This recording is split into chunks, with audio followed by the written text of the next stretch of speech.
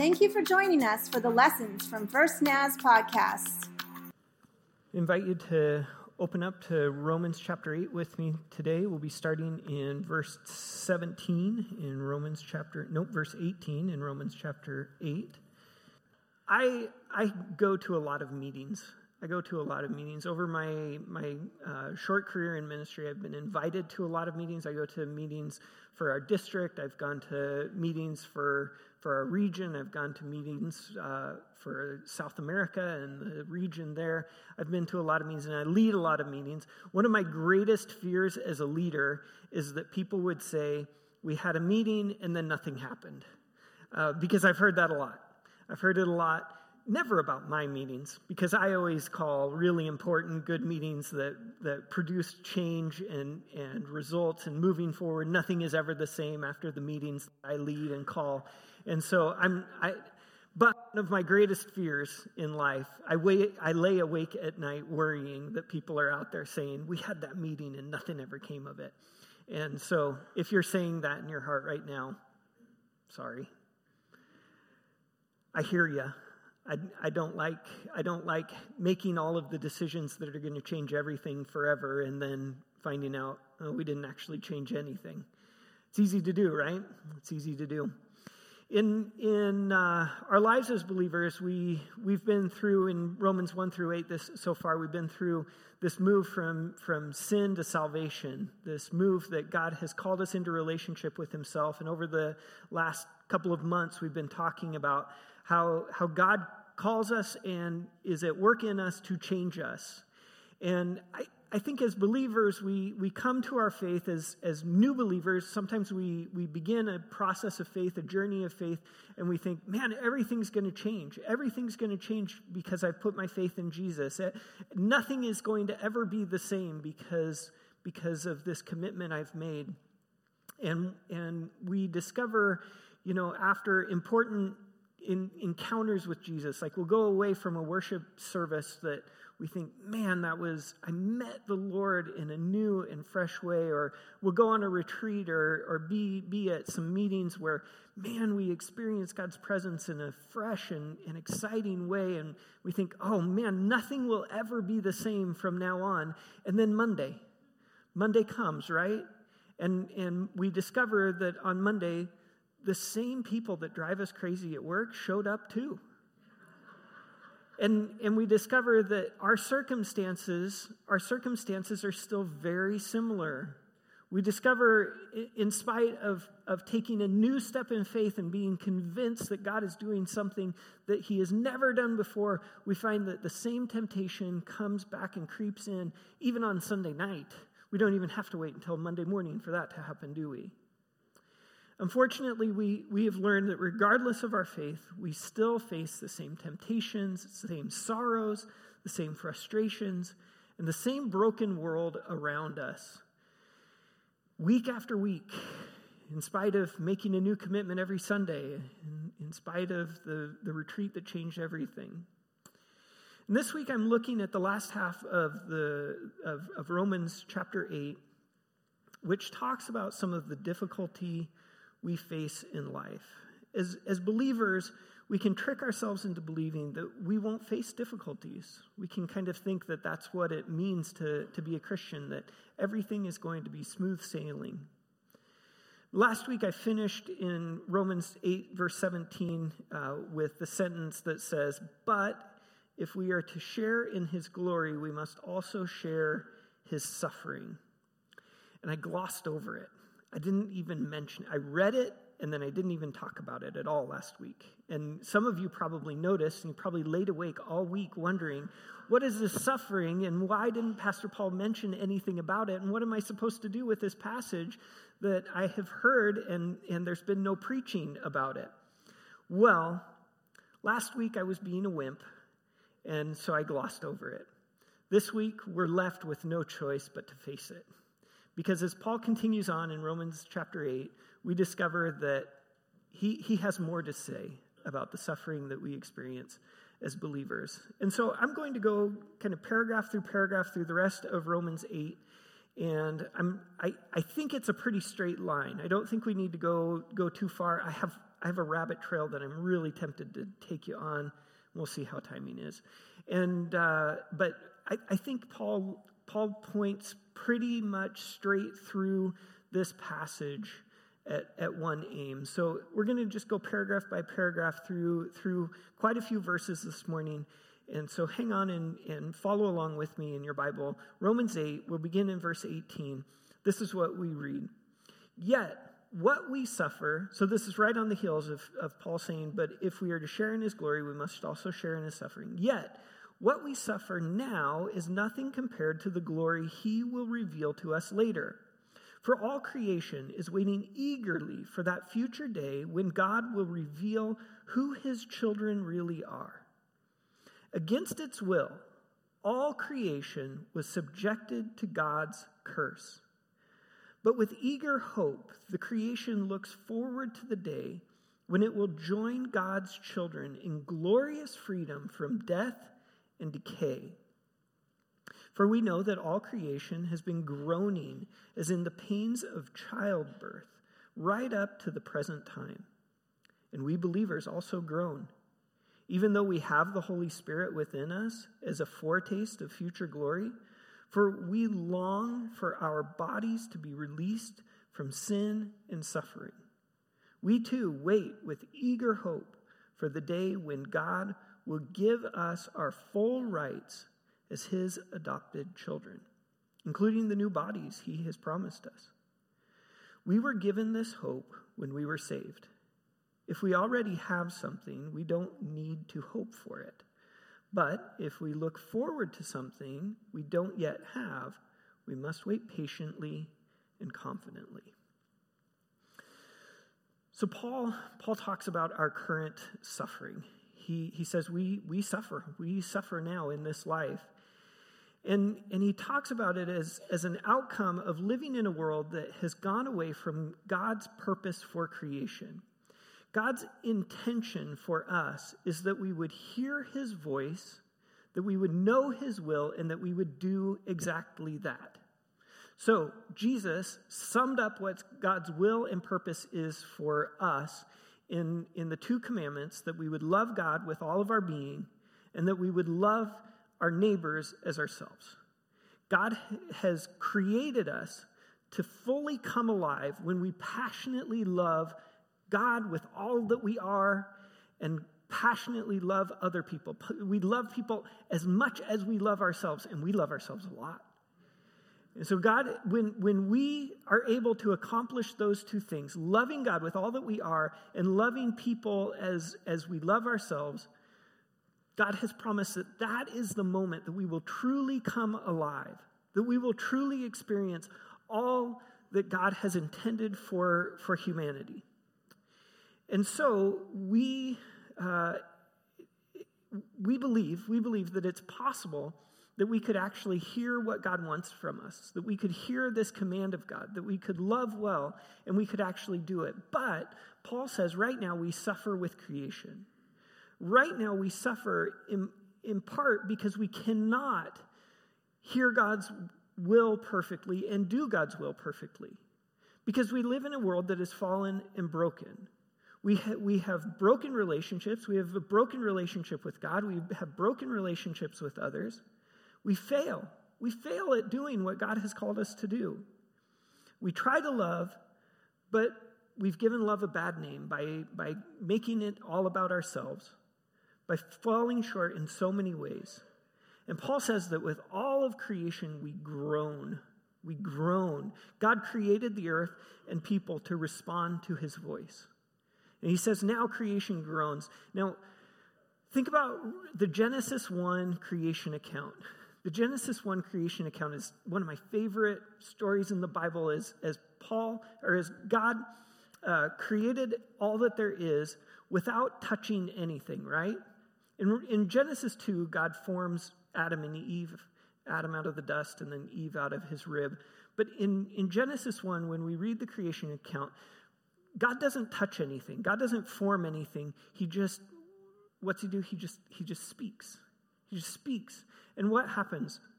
When God speaks and says, let there be grass just, I have an Old Testament professor who says it's as if all of creation was poised and ready to respond to God's voice, no matter what God said. And so God said, make grass, cover the earth. And creation looked around and said, okay, let's do grass. And grass just sprung forth from the earth, because all of creation wanted to respond to God's voice so immediately and so passionately. And so God's voice came out, make fish. The ocean looked around and said, okay, fish. And there were fish.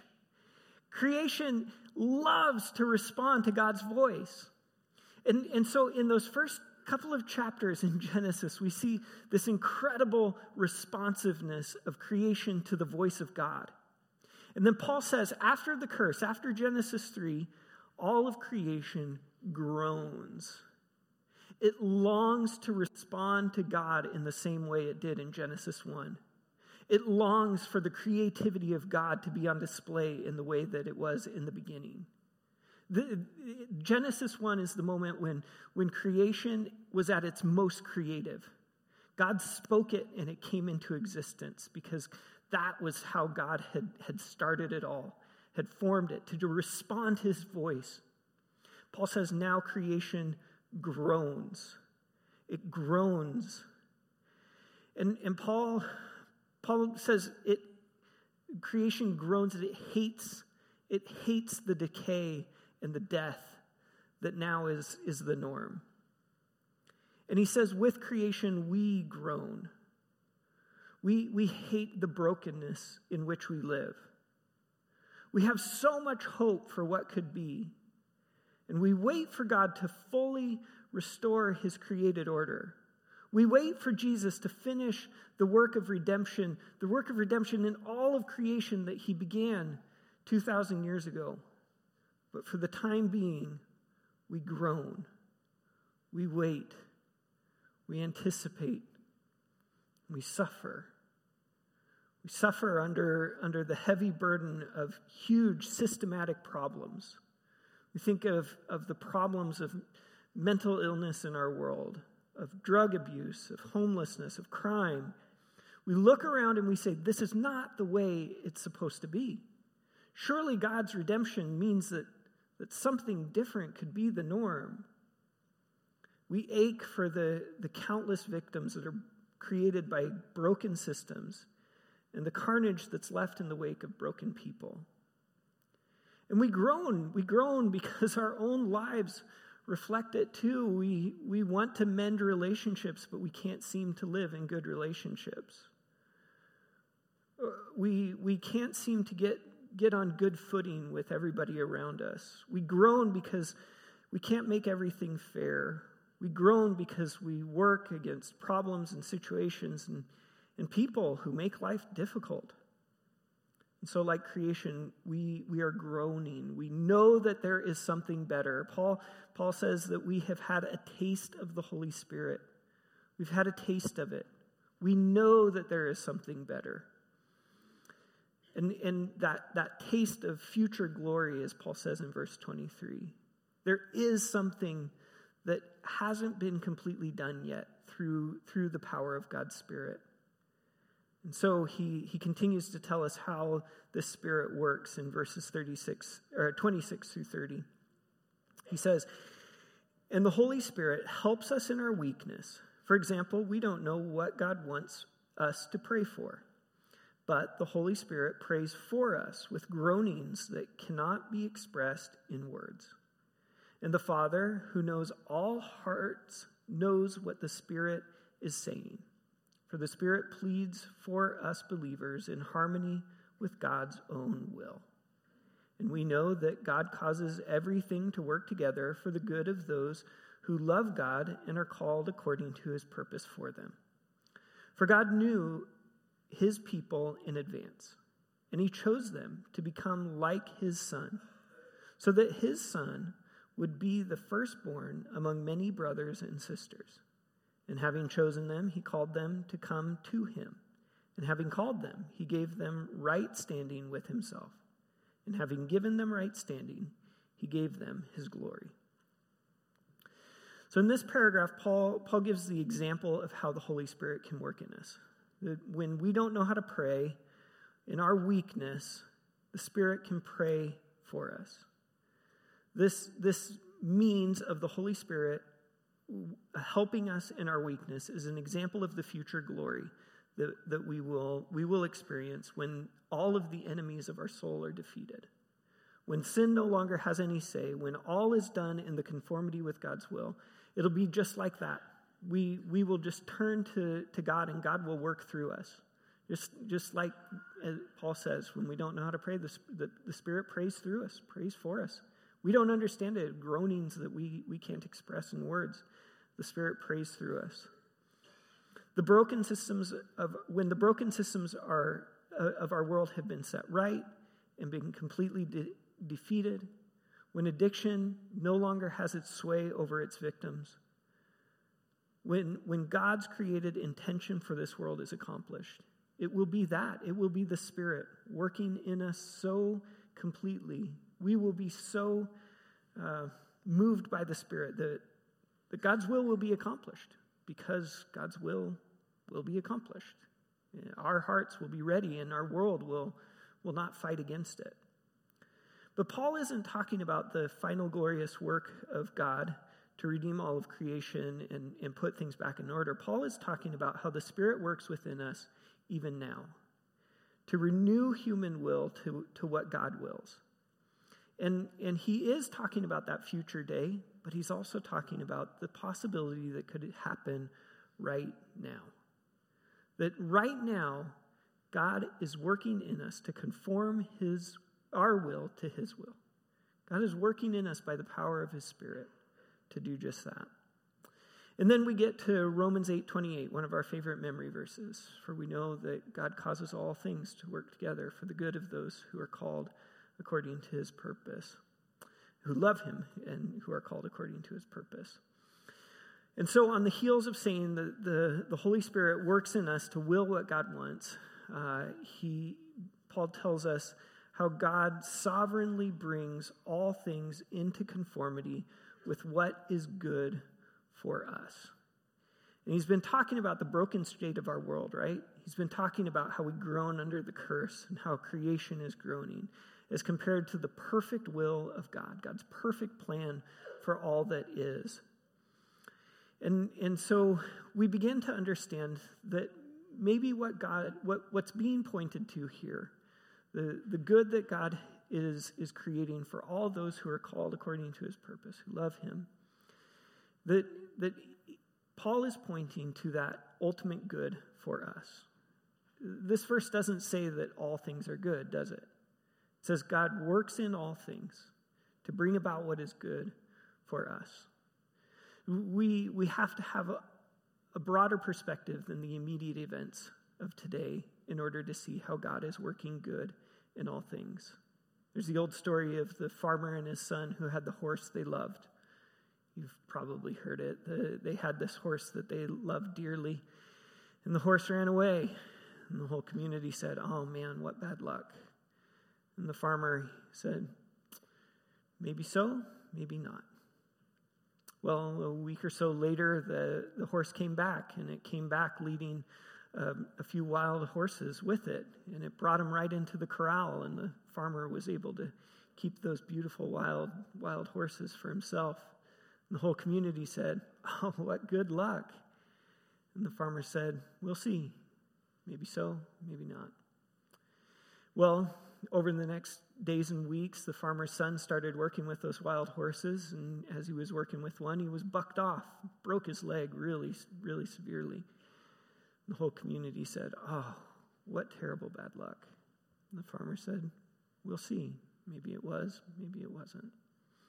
And then a few weeks later, as the son is still recovering from his broken leg, the army came through and recruited all of the men of fighting age. They couldn't take the son off to war because he was still recovering from his broken leg. And the whole community said, "Oh, what great luck." And the farmer said, "We'll see. Maybe it was, maybe it wasn't." Our perspective is often so narrow. When we consider the events that are taking place in our lives today, our perspective is so narrow, so small, especially when we think in comparison to God's perspective that doesn't even consider just the timeline of our lives, but all of eternity. That God is working from the beginning to the end, all at once. And so, while not all things that happen to us are good, if we love God, ultimately, even if it's the ultimate final reward that we experience, God is working in all things for our good and for his purpose. I want to talk about what it means to be called according to his purpose and what Paul has to say in these verses.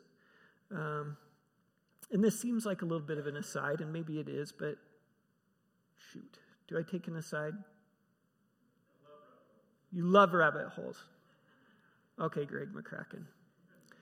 For you, I'll go down a rabbit hole. We have time. We're not running late on anything. So we'll get to the restaurants before the Baptists, I'm sure. So what does Paul mean when he says called according to his purpose? What is that all about? We love this verse, right? We know that God causes everything to work together for the good of those who love God and who are called according to his purpose for them. Readers through history have tried to make a formula out of this. There could be a rigid formula that comes out of this. Paul paints kind of a straight line from knowing God knowing his people in advance. Like that's kind of where it begins in verse 29. God knows his people in advance, and then they are chosen and then called, and then God gives them right standing before him, and finally they're glorified. Those who he knew in advance are glorified.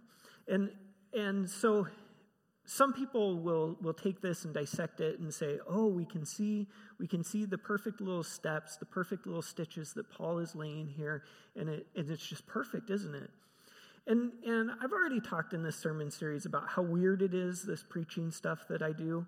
Like Paul wrote this letter. Let's just think about what Paul wrote this letter for. He wrote this to be read probably in its entirety. It'd probably take 45 minutes to read in its entirety in a gathering of Christian believers.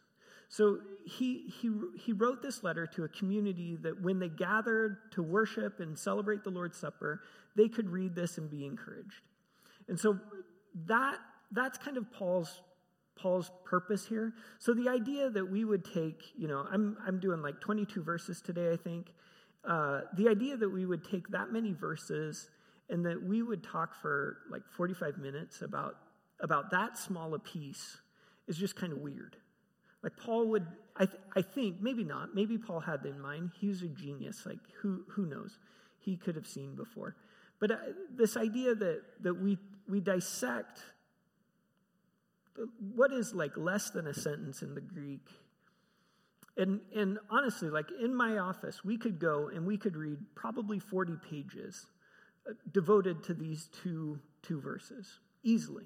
I have over 1,000 pages on Romans alone in my office. So I would guess there's probably, 50 pages on these two verses. The oceans of ink that have been spilled, I don't know that they always produce like exactly what Paul intends for his readers. Because when I think about what Paul intends for his readers from these passages, I don't think that he was developing in these verses like a perfect formula for how we are supposed to understand like God determining before the foundations of creation who would be saved and who wouldn't be. Because what we would do with these, if we wanted to write an ocean's worth of ink about these two verses, what we could develop and what has been developed from them is I'm going to give you a philosophical word, is determinism. The idea that God determined in advance, before creation even started, God had determined that you would be saved and that your neighbor who's not saved would not be saved. And so what like that strict formula is what could, if we spent a lot of time thinking hard about the words that Paul used here, that strict formula could be created. I don't believe Paul's a genius. Like Paul is amazing. And the way that genius works, maybe he put a couple of verses in here to do just that.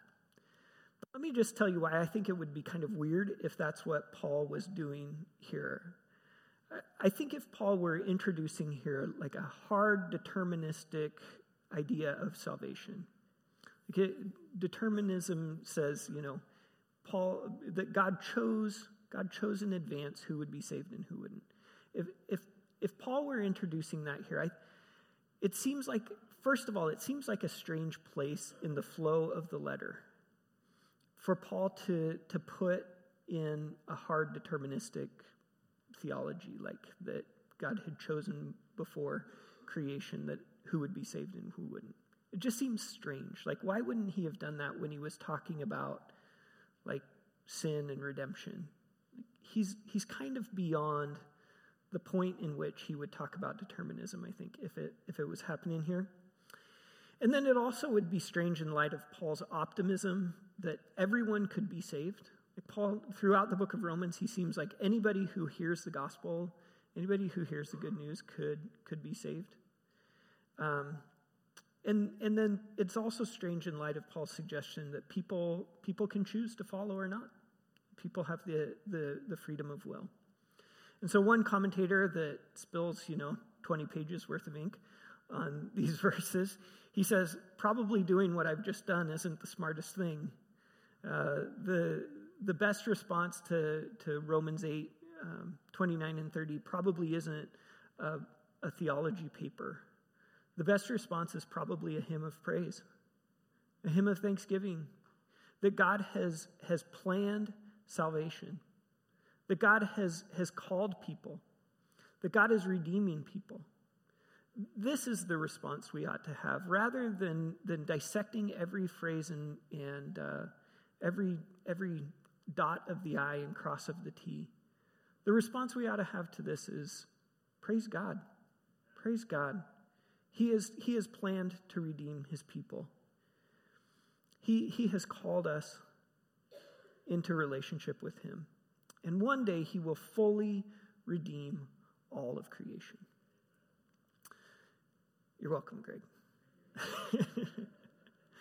So Paul has been talking about the suffering in our world that's brought by the reality of the broken systems, the fact that we live as broken people in this world and with broken people in this world. We will be hurt in this world. And sometimes there's no particular person at fault for the hurt we experience. There's nowhere that we can place the blame except in the fact that we live in a broken world, except in the fact that things are not the way God intended them to be. And this reality has led some people to say, well, God can't be good if creation is so broken. If what God created hurts me this badly, well, then it means that God can't be good. And sometimes they make a strong argument. Sometimes it's hard to see the light in this world for all of the darkness we're surrounded by.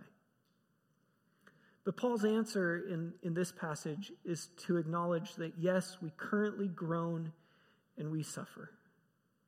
We currently face all kinds of trials and hurts. But God will be proven good to those who trust in him. God's goodness will not allow us to be forsaken. Christians are always optimists because we look forward to the redemption we have.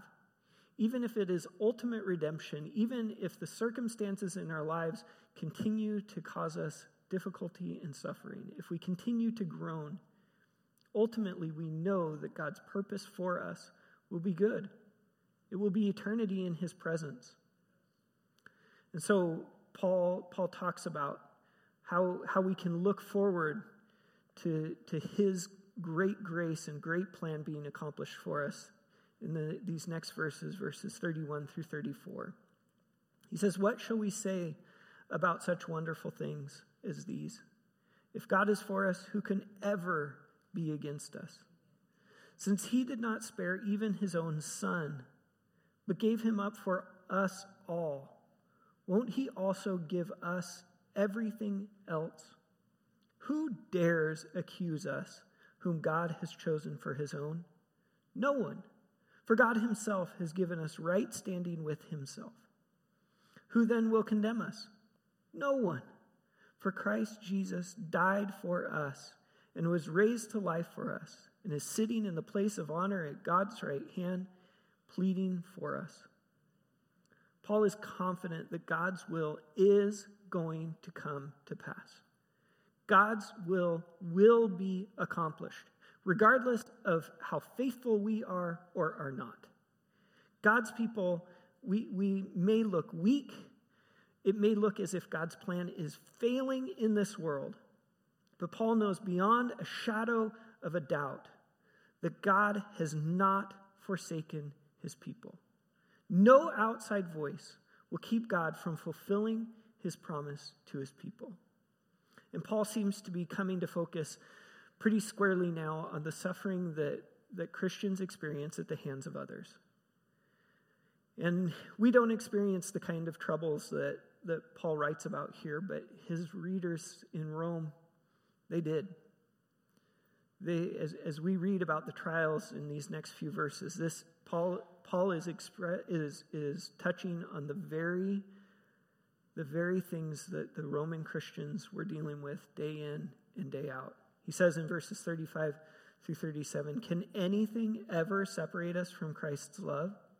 Does it mean he no longer loves us if we have trouble or calamity, or are persecuted, or are hungry, or destitute, or in danger, or threatened with death?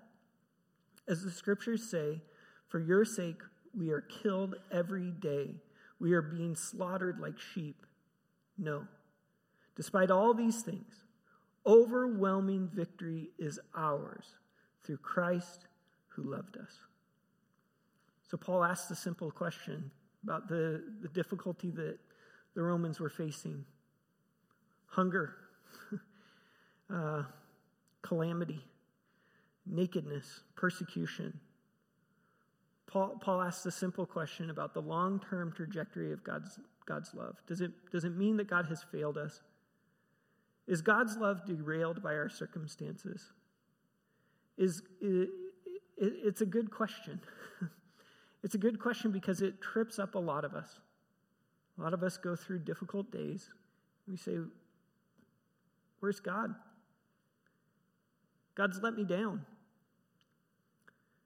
God must not love me." It's tripped up many earnest seekers. Many people have gotten to the point where they say that it just can't be, if I'm going through this, that God loves me. And so Paul quotes from Psalm 44, "For your sake we are being killed every day, we are being slaughtered like sheep."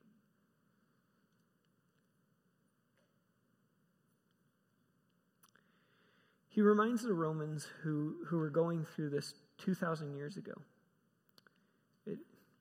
Maybe it seemed new to them. It seemed like they were experiencing something that had never been experienced before. God's people suffering. And then he quotes from writings 1,000 years before them. He says, "Remember God's people. God's people have fought this. God has never had a problem with his people going through difficult days. God has never backed away from his people experiencing hardship.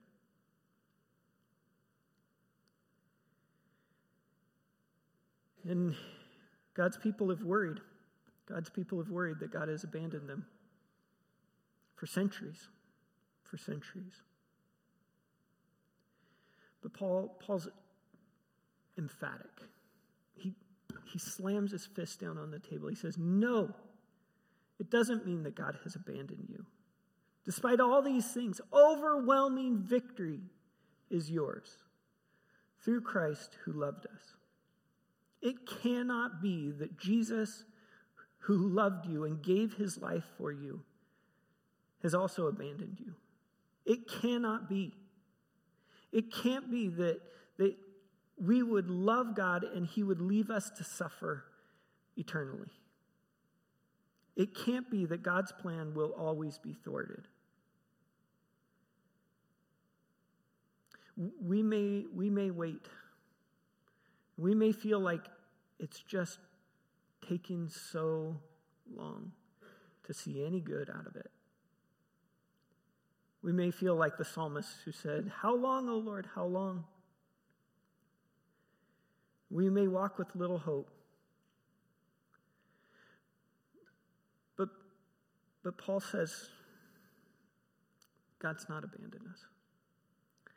And he's pounded his fist on the table and he's going to stomp his foot. He's going to say in verses 38 through 39, "And I am convinced that nothing can ever separate us from God's love. Neither death nor life, neither angels nor demons, neither our fears for today nor our worries about tomorrow. Not even the powers of hell can separate us from God's love. No power in the sky above or in the earth below, indeed nothing in all creation will ever be able to separate us from the love of God that is revealed in Christ Jesus our Lord."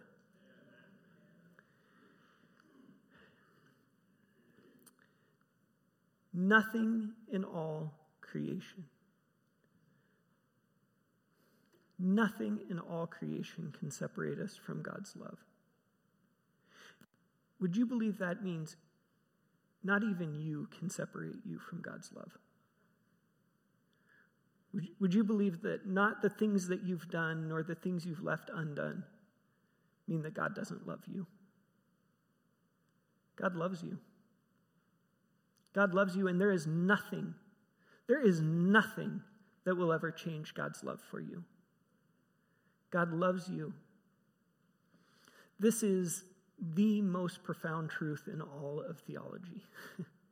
In Christian theology, there is nothing more profound, there is nothing more to say than Jesus loves me, this I know, for the Bible tells me so. You are loved, and there is nothing that can separate you from God's love. Not the kids you're worrying about. Not the parents driving you crazy. Not the circumstances of your life. Not the injuries you've faced. Not the insults you hear. Nothing can separate you from God's love. Not the way that your plan has been derailed and it never seems like it will come back to right. Nothing can separate you from God's love. Not your past. Not your worries about the future. Not what's happening right now. God loves you. We're going to Thanksgiving. I think this is maybe the best way to start. We are loved by a God that created us, and we don't deserve it, but God loves us. The worship team's going to come and sing that song one more time, but let's pray. Let's give thanks, and let's receive God's love. Let's open our hearts and allow God to speak his love to us. Our Heavenly Father, we thank you for your love.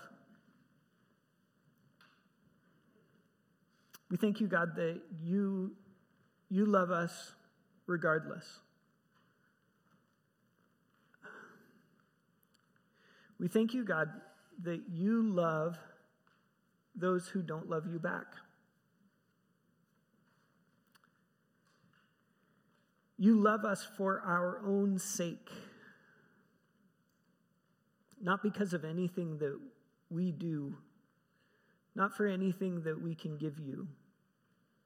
You love us, God, because you love us. And so, God,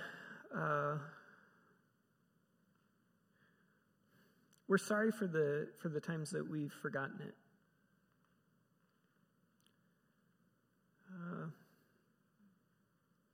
We don't believe you hold it against us. But we're sorry. Because we want to experience your best for us. And we know that your best for us, it may not seem like good in the moment. And we may still go through difficulties and trials. We still may have a hard time, Lord. But it doesn't mean you don't love us.